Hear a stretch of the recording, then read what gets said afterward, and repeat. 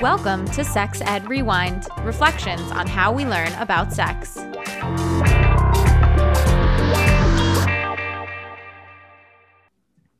Hello, everybody, and welcome back to the show. I'm your host, Caro, and I'm very excited to welcome my next guest this week, a friend of mine, former peer and colleague, Jesus. I'm going to read his introduction now so you can all get to know him a little better. Jesus Casado is a proud gay Latinx immigrant from Caracas, Venezuela. He moved to the U.S. when he was 17 to pursue higher education and as a result of the country's current crisis. He holds 2 BA degrees in International Studies and Political Science from Arizona State University and an MS in Global Gender Studies from NYU. He has worked in the nonprofit and education sectors for over 8 years, focusing on social activism, community building, and health and human services for youth, immigrants, LGBT, GNC, and the BIPOC communities. Jesus loves adventurous traveling, the outdoors, Latin nostalgic music, and relaxing on Friday nights with a nice glass of wine or two. Jesus, welcome to the show. We're so excited to have you. Thank you so much, Carrie. It's a pleasure to be here. Thank you for inviting me. I'm very excited. Of course. How are you feeling today? I'm feeling great. And now that I see you, it's like even, more fun. Good. I feel the same way. Yeah, reconnecting is always a good thing. Okay, so we're going to dive right into it. So on Sex Ed Rewind, I always like to help our listeners get in the mind of a young Jesus. So we like to figure out what was happening for you in high school. What was the vibe? So please share with us, when you were in high school, what was your favorite band, favorite fashion trend, and favorite slang word? Wow. Okay. So let's remember that I actually am an immigrant, but I would say my favorite band back in high school years was Simple Plan. Okay. I love that. Yes. Big, huge fan. Even today, I actually went to see them for the first time live 4 years ago here in New York. I didn't even know they were still playing live. That's amazing. Yes, in 2017, I went by myself. I found out they were coming and I went by myself and I had such a good time. Like I was crying. It was awesome. Going by yourself is such dedication. I'm very impressed. Yes. Were they good? Oh, they were amazing. They were amazing. Just how I picture them. Like 15 years ago when I listened to their music, I didn't speak English. So it was funny because I didn't know exactly what they were talking about, but I just loved the music so much.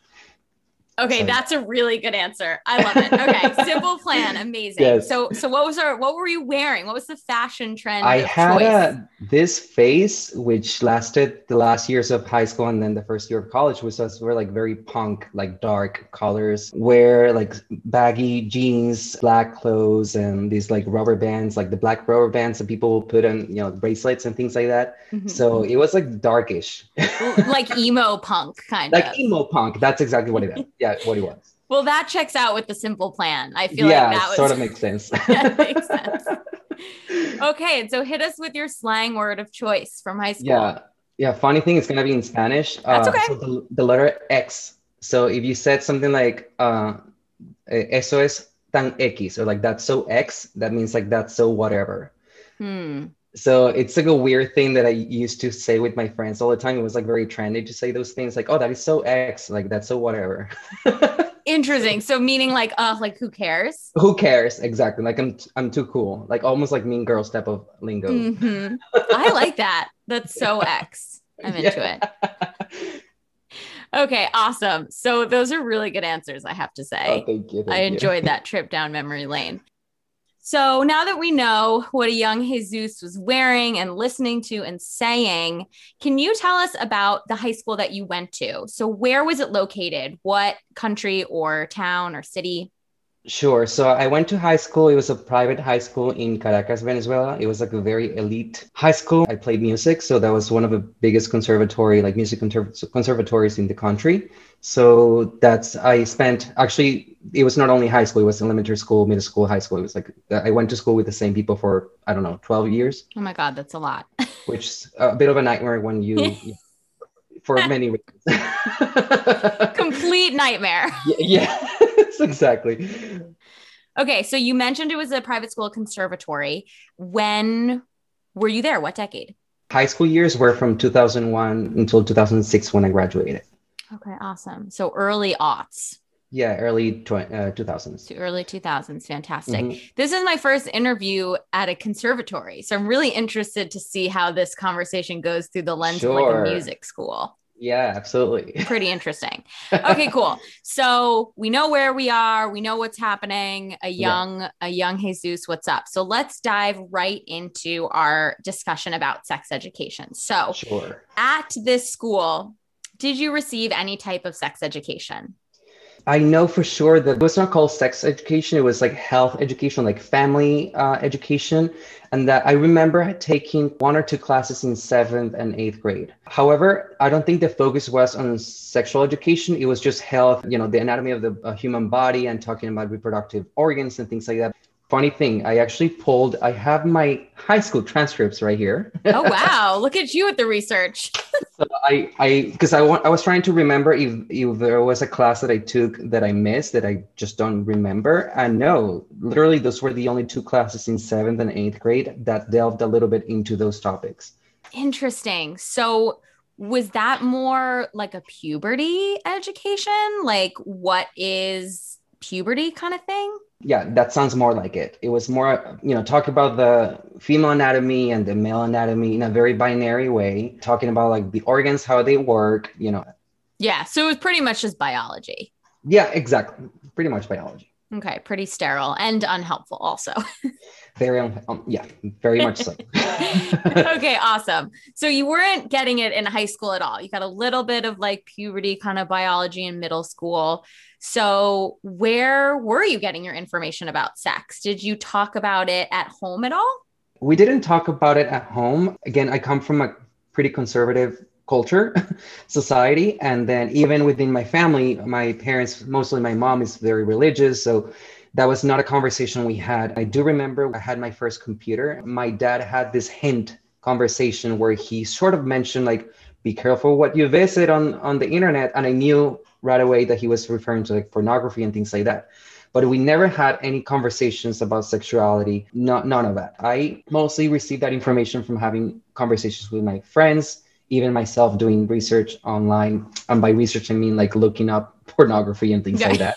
Yeah. That's literally like how I'll be exposed to that. Well, even when I was pretending to be straight, because that's, the nature of survival for people like me. Mm-hmm. We talked about things in a very gender way. Males behave this way, and this is how they react, or like how they behave sexually. And then females, women, they behave this way sexually. Yeah, that's really interesting. So your conversations with your friends were pretty binary, pretty heteronormative, you said. Yes, very much so.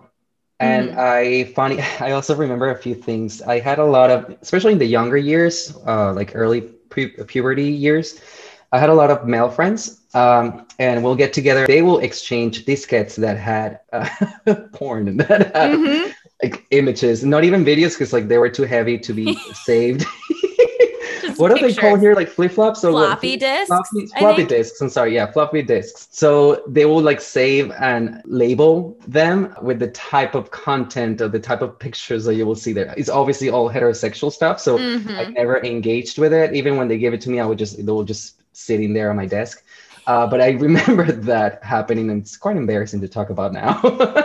Well, you're definitely not alone. The floppy disk porn is a pretty good throwback, I will say. Yes, floppy disk. Now, new word to my vocabulary. Yeah, not that that's relevant anymore. I mean, I haven't seen a floppy disk in like 20 years. Right, exactly.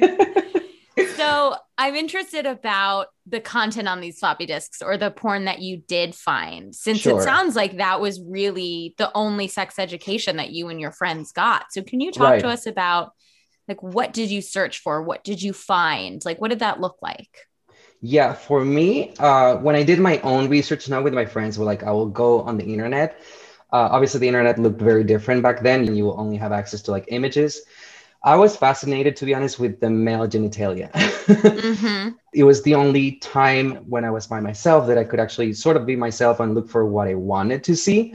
I was obsessed with looking at that, because also I don't remember having that much access to gay pornography per se, but I will just like see pornography and focus on the male, Yeah, that's really interesting. So you obviously knew at a young age what your sexuality was. What did that dialogue look like for you internally? I think it was very scary just because I realized that very early on. I would say since I can remember, I've always known that I was attracted to men, and even the way I interacted with friends, and I would see how my body would react differently to like interacting with guys versus interacting with girls. As I became older in my high school years, most of my friends were girls because I resonated so much with them. Even when they were talking and gossiping about guys, I would stay quiet not to be recognized or Mm. exposed, but I will be so interested in those conversations. Even if they're not sexual conversations, just about emotions, about, guys they liked. I was like, oh my God, like I resonate with a lot of what you're saying versus when I spend time with my guy friends, I wouldn't resonate as much with the conversations they were having. So from the very beginning, I knew what my interests were, but also knew that it was very dangerous for me to even show a bit of that. So I had to. It's funny that I mentioned to you that I don't consider myself a shy person at all, but I was extremely shy when I was in high school. Not so much because I wanted to be, but that was my way of protecting myself, of not exposing too much of who I was. Yeah, absolutely. I'm curious to know about the types of dialogues that you were having with your friends. What did those conversations look like about sex? About sex, I think it was mostly just about relationships. It was inappropriate to talk about certain things. It's not classy to talk about, especially because just to give you an idea, I went to school with the grandson of one of the former presidents of Venezuela. I went to school with the sons and daughters of singers and celebrities. So there was a certain status you had to maintain. I did not belong to that circle. I think my parents worked really hard for me to be able to access education at that level and things like that, but I did not live like that. Most of my friends, they're mothers didn't work. There were housewives that spent a lot of time at school hanging out with the other mothers. My mom was not like that. My mom had like 2, 3 jobs. So again, I never felt like I fit in. So even those conversations were very, at certain level, like you wouldn't really show too much of who you were because that was considered probably inappropriate and like not cool. So I don't think I had a lot of conversations around sex with my friends. It's interesting that you talk about having to maintain like a certain level of class, or like, there was a certain status of the people that you went to school with, and so that really dictated the type of conversations you were able to have. It's an Sure. interesting concept. I do remember mostly when I was talking to my girlfriends who made up most of my close circle of friends. I had few guy friends and they will be more open, definitely talking about sex and also about how cool it was that they were dating certain girls. They were having sex with certain girls. So that made them like pretty cool. So it's like very stereotypical, like guy talking about like how cool they are, like how macho Mm-hmm. they are. And that to me was really uncomfortable. I knew that I was going to go into this field for work many years ago because I felt so uncomfortable when I saw or heard that my guy friends were objectifying my girlfriend. So that's something I knew right away that triggered me. I almost never participated in those conversations. And when I did, it was probably because I was trying to be cool and try to be accepted because I was extremely bullied in high school. So sometimes for survival mode, like you're trying just to be part of that conversation. Yeah. It sounds like there wasn't much access to any type of sex education since it wasn't in school. We weren't really talking about it at home. And the porn access was limited, and your friends' conversations was kind of limited. So, were there any other places that you learned a lot about sex from? I don't know if you remember that Yahoo had these public chat rooms Okay. back in the day. I'm talking about early 2000s, and they had like Yahoo and Messenger had these like websites where you could find chat groups for specific topics. That was the first time that I actually entered a chat group that was specific to gay men, Hmm. and that opened up a huge door for me to talk about things. I don't remember a lot of those conversations, but I do remember that it was very heavy on sex because there were men all ages joining those chat groups. I remember it was the time where you had the webcam that you will put on top of your screen. Yep. I remember And those. yeah, so you will like turn it on and then people will like chat you privately and you'll either engage in just normal conversation or get a little more sexual if you feel comfortable. So the first encounters that I had around sex topics and also even exposure, like me actually being uncomfortable to share that part of me was on those chats. And I'm talking about like 2002, 2003. I was 12, 13 years old. And looking back, were those healthy environments? Were they pretty unhealthy? Were they kind of neutral? Or what did that look like? Looking back from almost 20 years, that those are terrible environments because that leads to a lot of the issues, pedophiles getting there to attract victims. But that was the only way I could sort of be myself and be with people that perhaps wouldn't judge me. But it was the only time that I was exposed to information that I wanted to get. I wanted to talk to another gay guy, even if it was an older man. He understood what I felt, and what I felt was not weird or like abnormal, that it wasn't just me thinking or feeling that a certain way. Yeah, you just wanted to feel seen and normalized. And I think just this really common misconception is that, like, if we don't talk about sex to young people, they'll just like forget about it, and that's Right. It'll be fine. And I think it's all the opposite, to be honest, Yeah. because I'm so curious. So when I wonder, obviously I'm not blaming anybody in my family. There's just a certain way of why things were like that. But that just led me to wanting to find for myself. And I think I engaged in pretty risky behaviors back then. I graduated from high school very young. I was only 16. Oh, wow. Just to give you a context, like I was very, very young. Mm-hmm. So I got involved in like very risky behaviors in those years that perhaps could have been avoided or mitigated by having like honest and open conversations about sexuality, or about even me having the possibility of share who I was, that never happened until my 20s. So yeah, I agree with you. This misconception that not talking about it meaning that doesn't exist, which is all the opposite. Yeah, I mean, young people are going to do what they need to do to get the information that they want. And if that means putting themselves in risky situations, they're going to do it because they're curious and they want to feel seen and normalized and heard and all the things that young people want to feel.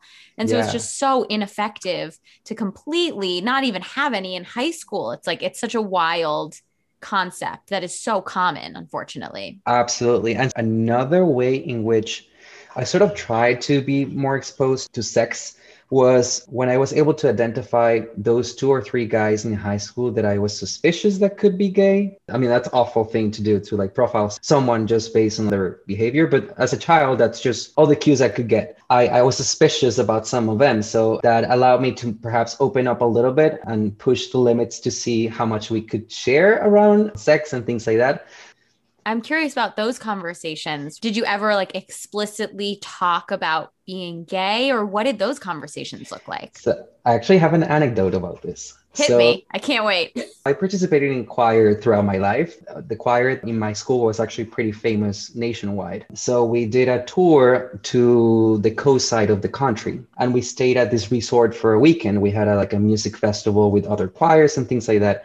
Among those students were 2 kids, and I was very suspicious of both of them, but I was pretty close to one of them who was a little more open about talking about these things.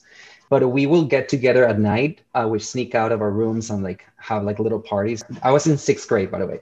Mm-hmm. I remember, now that I look back, it was almost like flirting. Mm-hmm. And so we wanted to do a little pool party in the tub, and no one wanted to join. So only him and I joined.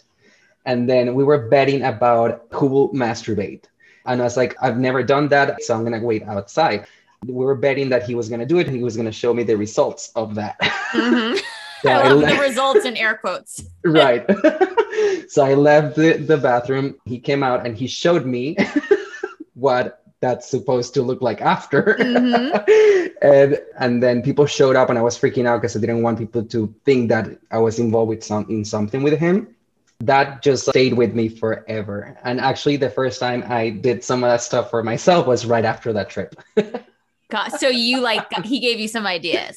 Exactly. Let's just put it that way. Yeah. So that's interesting that you were able to sort of pick out the folks that you kind of were suspecting were going through the same things that you were. Mm-hmm. Yeah. I think unconsciously I was trying to ally, because these were students. I sort of picked and chose the ones I was like, oh, maybe this could be sort of like an ally, someone I could share a little more with. Mm-hmm. And I have this little secret, unspoken type of understanding of each other, like things that we can talk about, things that perhaps I wouldn't share with anybody, not even my best girlfriends. So it was that hard for me to share that only people who were going through it, or that I assumed were going through it, were the ones I was going to open up to. Yeah. I mean, you were looking for community.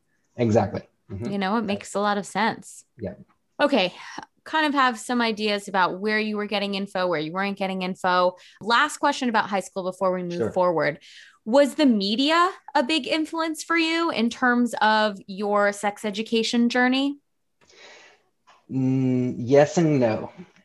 I'm going to start with the no. Okay. No, because again, as I've mentioned, I come from a society that's slowly changing, but a culture and a society where everything's through the very binary heteronormative lenses. Anything that I was exposed to that was a little more, edgy was usually US media, but not so much national Spanish TV. You would see like the telenovelas and things like that. You will see like sexual explicit scenes because in telenovelas, you see a lot of that in a male-female scenario. Mm-hmm. But other than that, like I've seen like gay or lesbian figures, rarely.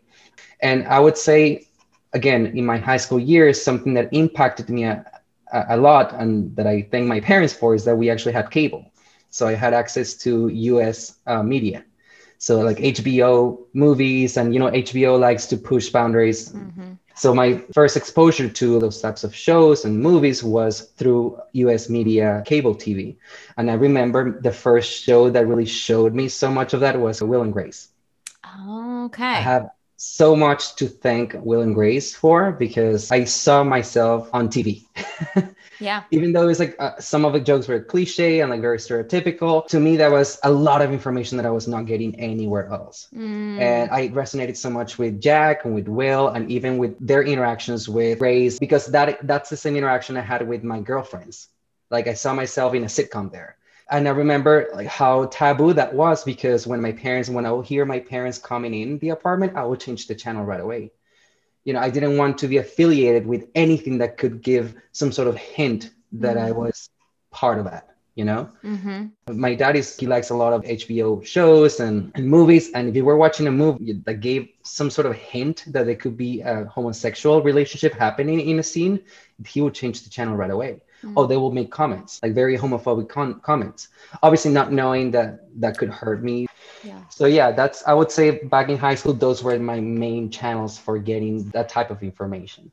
It's such an important thing for anyone of any age, but especially for young people to be able to see themselves represented in Yeah. any capacity. Like you and the guys on that show were probably really different, right? They were like living in some apartment as adults and like working their jobs. And you were like, a high school music student in Venezuela. And yet, because they were gay, you had that immediate connection. Yeah.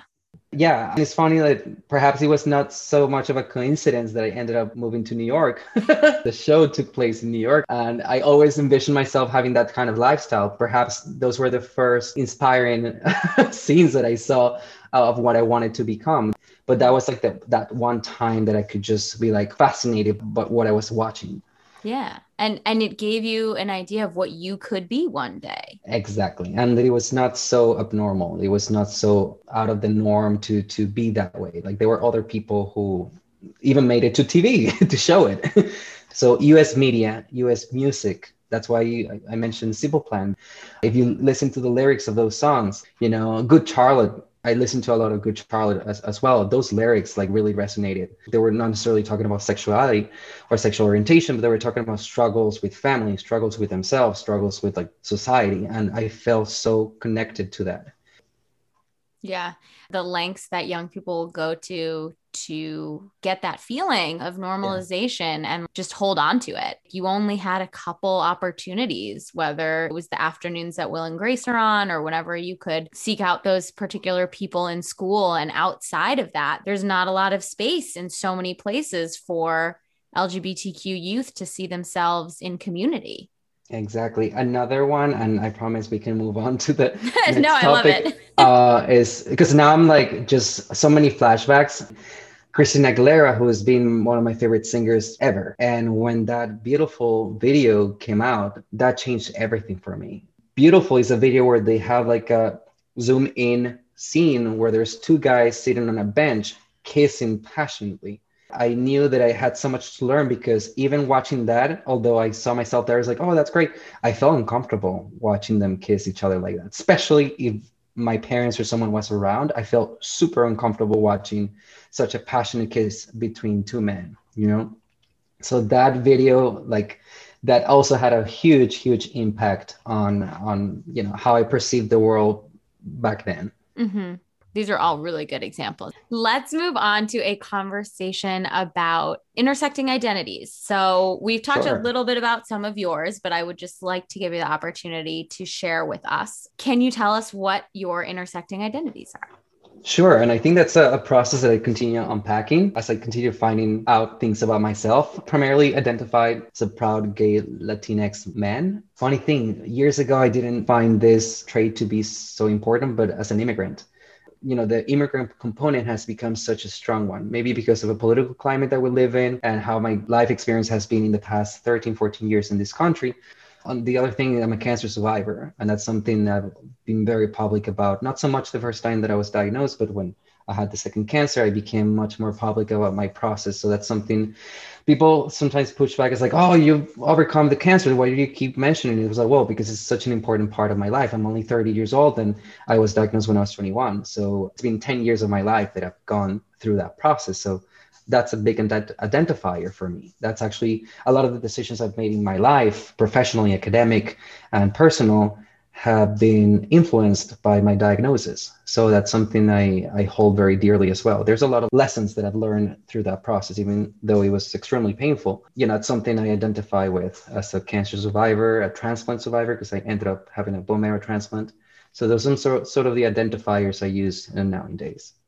Thank you for sharing. For context, I think we can all now sort of understand a little bit more where you're coming from. So I guess maybe we don't have to look at it through the lens of back then, but do you see your intersecting identities represented in the sex education that you received or the material about sex that you consume now? I feel like I still, to this point, I don't think I've seen sexual education curriculum that encompasses all of or most of my identities. Even though I've been actively and consciously involved in those fields because I work directly with the LGBT community, I work directly with immigrants, I work directly with youth, with all of these spaces where you will think that I will be exposed to this. I still have not seen something where I can find myself in. I've learned through my own experiences and the mistakes I've made in my personal life, my relationships, my sex life, but not so much because I've actually read an article or read a book or being attended a lesson that talked about all these things. Only when I became a professional on health and human services that I would attend conferences or even facilitate conferences around sexual education, sexual rights, reproductive rights. And that's when we'll delve into these topics. But other than that, I don't think youth are being exposed to any of this, to be honest. Absolutely. I mean, I know for sure in the United States, most of the identities that you hold are not represented in most of the curricula that are taught. And so I'm curious at what point did you sort of turn things around for yourself? Like when you mentioned a little bit after high school, you started to get more comfortable, but what was the catalyst that kind of finally made you embrace these parts of yourselves that you were hiding for so long? Oh, that's such a good question. There were like a few milestones that I remember, points where there was a before and an after. The first one, definitely when I graduated from high school, because I sort of burst the bubble, which I actually went to the biggest public school in the nation. And that university, which was in a very different area of Caracas, in working class area. And I went to school with people from all over, people I had never been exposed to, different colors, different everything. So, and definitely different socioeconomic statuses as well. So that opened the door to so many things. And that had a very positive and also a very negative outcome. Positive because it opened a world of curiosity for me to explore, but then negative because that created a lot of conflict with my family, who wanted to keep me safe and keep me in this bubble. And I kept pushing back. I wanted to burst that bubble. So that got me in a lot of trouble. That will be the first catalyst, as you mentioned. The second, and I think even bigger than that, was me moving to the US, which was only a year after. So I only did 1 year of college in Venezuela, and then things got really, really bad very quickly. I got very involved. I've been politically involved in Venezuela for many years, so I got in a lot of trouble. We could talk about that in a different chapter. So I got in a lot of trouble. So I was pretty much told, you need to leave the country. So we'll pay for your higher education, but you have to leave. So that's when I moved to Phoenix, Arizona. Obviously, Arizona, you wouldn't think of Arizona as the place where like, oh, like liberals and like gay people everywhere. No, necessarily. But in comparison to where I was coming from, it was night and day. It was so different. Even though I did not come out publicly about my sexuality until many years after I moved to Arizona, I was much more comfortable about certain topics and certain friends and being also associated with people. That's another thing that in high school I was very protective of. I didn't want to be associated and affiliated with certain people that had a certain reputation. In college, that was a different story. I was much more open to different things. So that second catalyst will be moving to the US. And then the third one will be cancer. Cancer had to, force itself upon me to see things differently. And with that cancer, catalyst also came moving to New York. So those were two that were like hand to hand. And they opened the door to like, for me to not only be exposed to different ways of thinking and allow myself to see other things and welcome them, but also to look introspectively about my own biases, my own prejudice, which I still have and I'm still working through. I think that's been really tough because I've put throughout my life, I've put a lot of the responsibility and the blame on other people and external factors. And then I haven't really taken a lot of time to look inside. I mean, like, well, the way you feel about certain things might be because you really haven't worked through them from the inside out. So that's actually where I'm standing right now. That's the process I'm in right now. That's led to a lot of internal conflicts about how I feel about certain things, So I know it sounds like very, I don't know, intangible, but yeah, that's where I'm standing right now. I would say those are like the main catalysts that I've had in my life so far. Mm-hmm. Yeah. And I think it's interesting, as intangible as those things are, it's still very clear that there were tangible aha points. You know what I mean? It's like the impact is huge. Right. Yeah. Like the journey is kind of murky and you got here to there somewhere, but that when you went to that first year of college, something shifted. And that when you went to the US, something else shifted. So it's like, even amidst all of this, like, weird messaging and like stereotypes, you can very much remember when things turned around because you left so much behind then, you're like, you're done. You're like, I'm shedding that and I'm starting a new chapter. Yeah. And I think the nature of like just my life that's involved a lot of moving has given me the opportunity to sort of start from scratch many times. So I did that when I moved to Arizona. I briefly moved to Italy to do study abroad. And I was able to also, find a new Jesus in that process. Then coming back to Arizona, then cancer happened. Then I moved to New York, another scratch. And then, there have been so many episodes in my life where I've been able or allowed to start all over again. So that's also helped me decide, like, that Jesus has to go away and I need to start with a new type of Jesus, a new type of mentality. And I've nothing to lose because no one knows me here. Yeah. And I think it's so interesting that you bring up like moving and the opportunity to start over, because I feel like particularly people that are somewhere else on the sexuality spectrum other than heterosexual, that's such an easy way to dive into your sexuality. Like when you don't know anyone, because you don't have to necessarily come out. If you start out as this new sexuality, you don't have to go back and come out to every single person that you grew up with for your 12 years in school. Like those people, like how could you as a young person who doesn't know anyone gay ever come out to people you've known for 12 years? Absolutely. Like that's so hard. That opportunity just lends itself to like exploration and starting new chapters. And for people to get to know you from day one as that person, and not you're like, by the way, I was this person. I just want to disclaim that I'm no longer that person. I'm this. I've always been this person, but I've publicly been this other person. So New York has allowed me to do that chance to start over again with this new persona that people are going to get to know that way, you know? Mhm. So yeah, it's been a whole journey and a whole process that I'm still part of. Mhm. Awesome. Okay. I'd love to move a little bit into the now, since we're talking about the Sure. now. Yes. So Yes. beyond high school, how do you think that your sex education journey has impacted your relationship to sex today?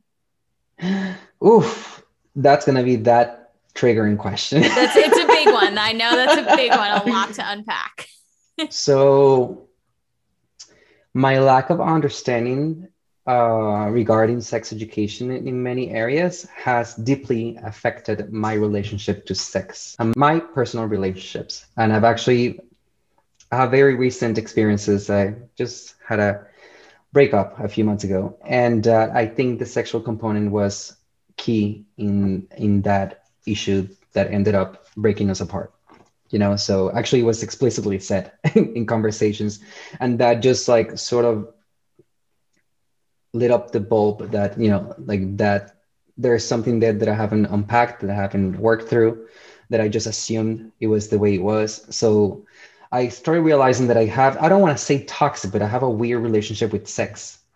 It's been hard for me to connect sex with emotion. And when I do, it's brought issues in my relationships. It's been really hard for me to find or to cultivate friendships with gay men that somehow don't end up segueing into something else, Mhm. you know? And that's been tough because I want to have a community of friends and that are just like really good friends that are going to be there for me without having to step into other zones. You know what I Yeah. mean? And because I have this affiliation that, oh, if it's a gay man, something must happen there outside of a friendship. Mhm. That is an issue I need to tackle. That's an issue I need to work through. Like how my perception of sex and my perception of gayness, Mhm. what it means to be a gay man, how do they reconcile, you know, and how do I build relationships, taking those things into consideration. And do you find yourself now able to access things that are helpful to you? The first thing that comes to mind is media. There's so much more representation now of LGBTQ experience. I mean, it's still not a lot, but there's more than there was. Yeah. Or there are organizations now that increase access to resources and information. Do you find yourself leaning on things that you didn't have as a young person now? Or what does that journey kind of look like for you? Yeah, I actually do rely a lot on social media for getting not only information, but getting a sense of where gay men are at in terms of sexuality, in terms of relationships, in terms of mental health, which is a huge one lately for me. That content that I've been able to access through social media, Instagram, especially Instagram, have allowed me to understand that a lot of people are going through the same things that I'm going through. As a gay Latino immigrant, if you're feeling this way, that's okay. When I read those types of things, like, okay, so this anxiety that I'm feeling, at least it's normal, you know, and that has helped me work through a lot of these hardships that I've been experiencing lately. The fact that there's content out there Mhm. that answers to what I'm going through, pretty much. Yeah, absolutely. Okay, so we're going to move on to the next question. Only a couple Sure, more questions, and then sure, that will yeah, be our I'm time. loving this. So, this is also a really big question. Is there anything that you wish you could unlearn from your sex education journey? Okay, so yes, and Yes. and I think most of it. Yeah. To be honest with you, now that I think about it, I think I could unlearn most of it Mm-hmm. and start from like a, you know, empty canvas Mm-hmm. to know how to better weed out information that perhaps was not going to be healthy. Things I've learned that made me very biased about a bunch of things, about other people and about myself. Mm-hmm. And that's what sometimes leads to self-hate, you know, to not feeling like you're good enough, to having this imposter syndrome, not only professionally, but also personally. Like you're not good enough for that person because you don't Mm-hmm. look a certain way, you don't sound like a certain way. And realizing like that's just not how the world actually works, you know, but that's how you're being taught. There's much more to life than that. So yeah, the short answer will be yes, and most of everything. Yeah. Just throw it all out. Let's Just start throw it all over. out. Yeah. Yeah. I'm all about team start over because most of what we all got Yeah. as young people was bad. This whole idea about sex positivity, that's been a really, really hard topic for me to work through. The realization that relationships can look very different ways. And I acknowledge it, that it exists, and I respect it and I welcome it. But then when I try to adapt it to my life because of these biases, there's this massive conflict. And like it doesn't allow me to give myself the opportunity to experience some of those things. Yeah, for sure. And therein lies the difficulty of unlearning, right? Like it's so hard to work through all that stuff. You know what's really hard too? When you're trying to unlearn, but then you're surrounded or you're a part of a circle with other people who also have those biases and prejudice. And when you're trying to push those boundaries, they're reminding you, no, no, don't do that. Yeah, it's hard for sure. In a community, on your own, all of it. Yeah. Okay. So the last question of our time together, another doozy. Knowing what you know now, what do you wish that your sex education journey could have looked like?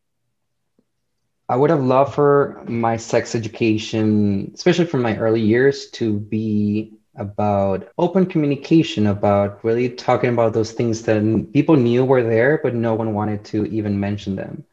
You know, acknowledging trauma as something that is real and that people don't talk about certain topics because there's trauma there that doesn't allow for that to happen.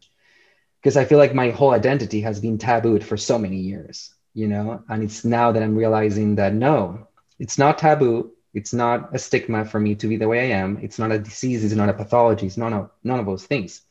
But I've been fed this idea for so many years that now as an adult, I don't want to say I'm all messed up, but I'm saying like I'm just addressing a lot of the things and feelings that I was like, why do I feel this anxiety? Why do I feel this stress? Like there's nothing really happening around me. Why? Because I still feel uneasy about myself because of what I was taught, or what I was not taught actually, because of what was not told to me. I think more of the absence of information rather than the information I did receive. You know, the fact that those conversations just never took place made me wonder, and I started filling in that gap with information that perhaps was not healthy.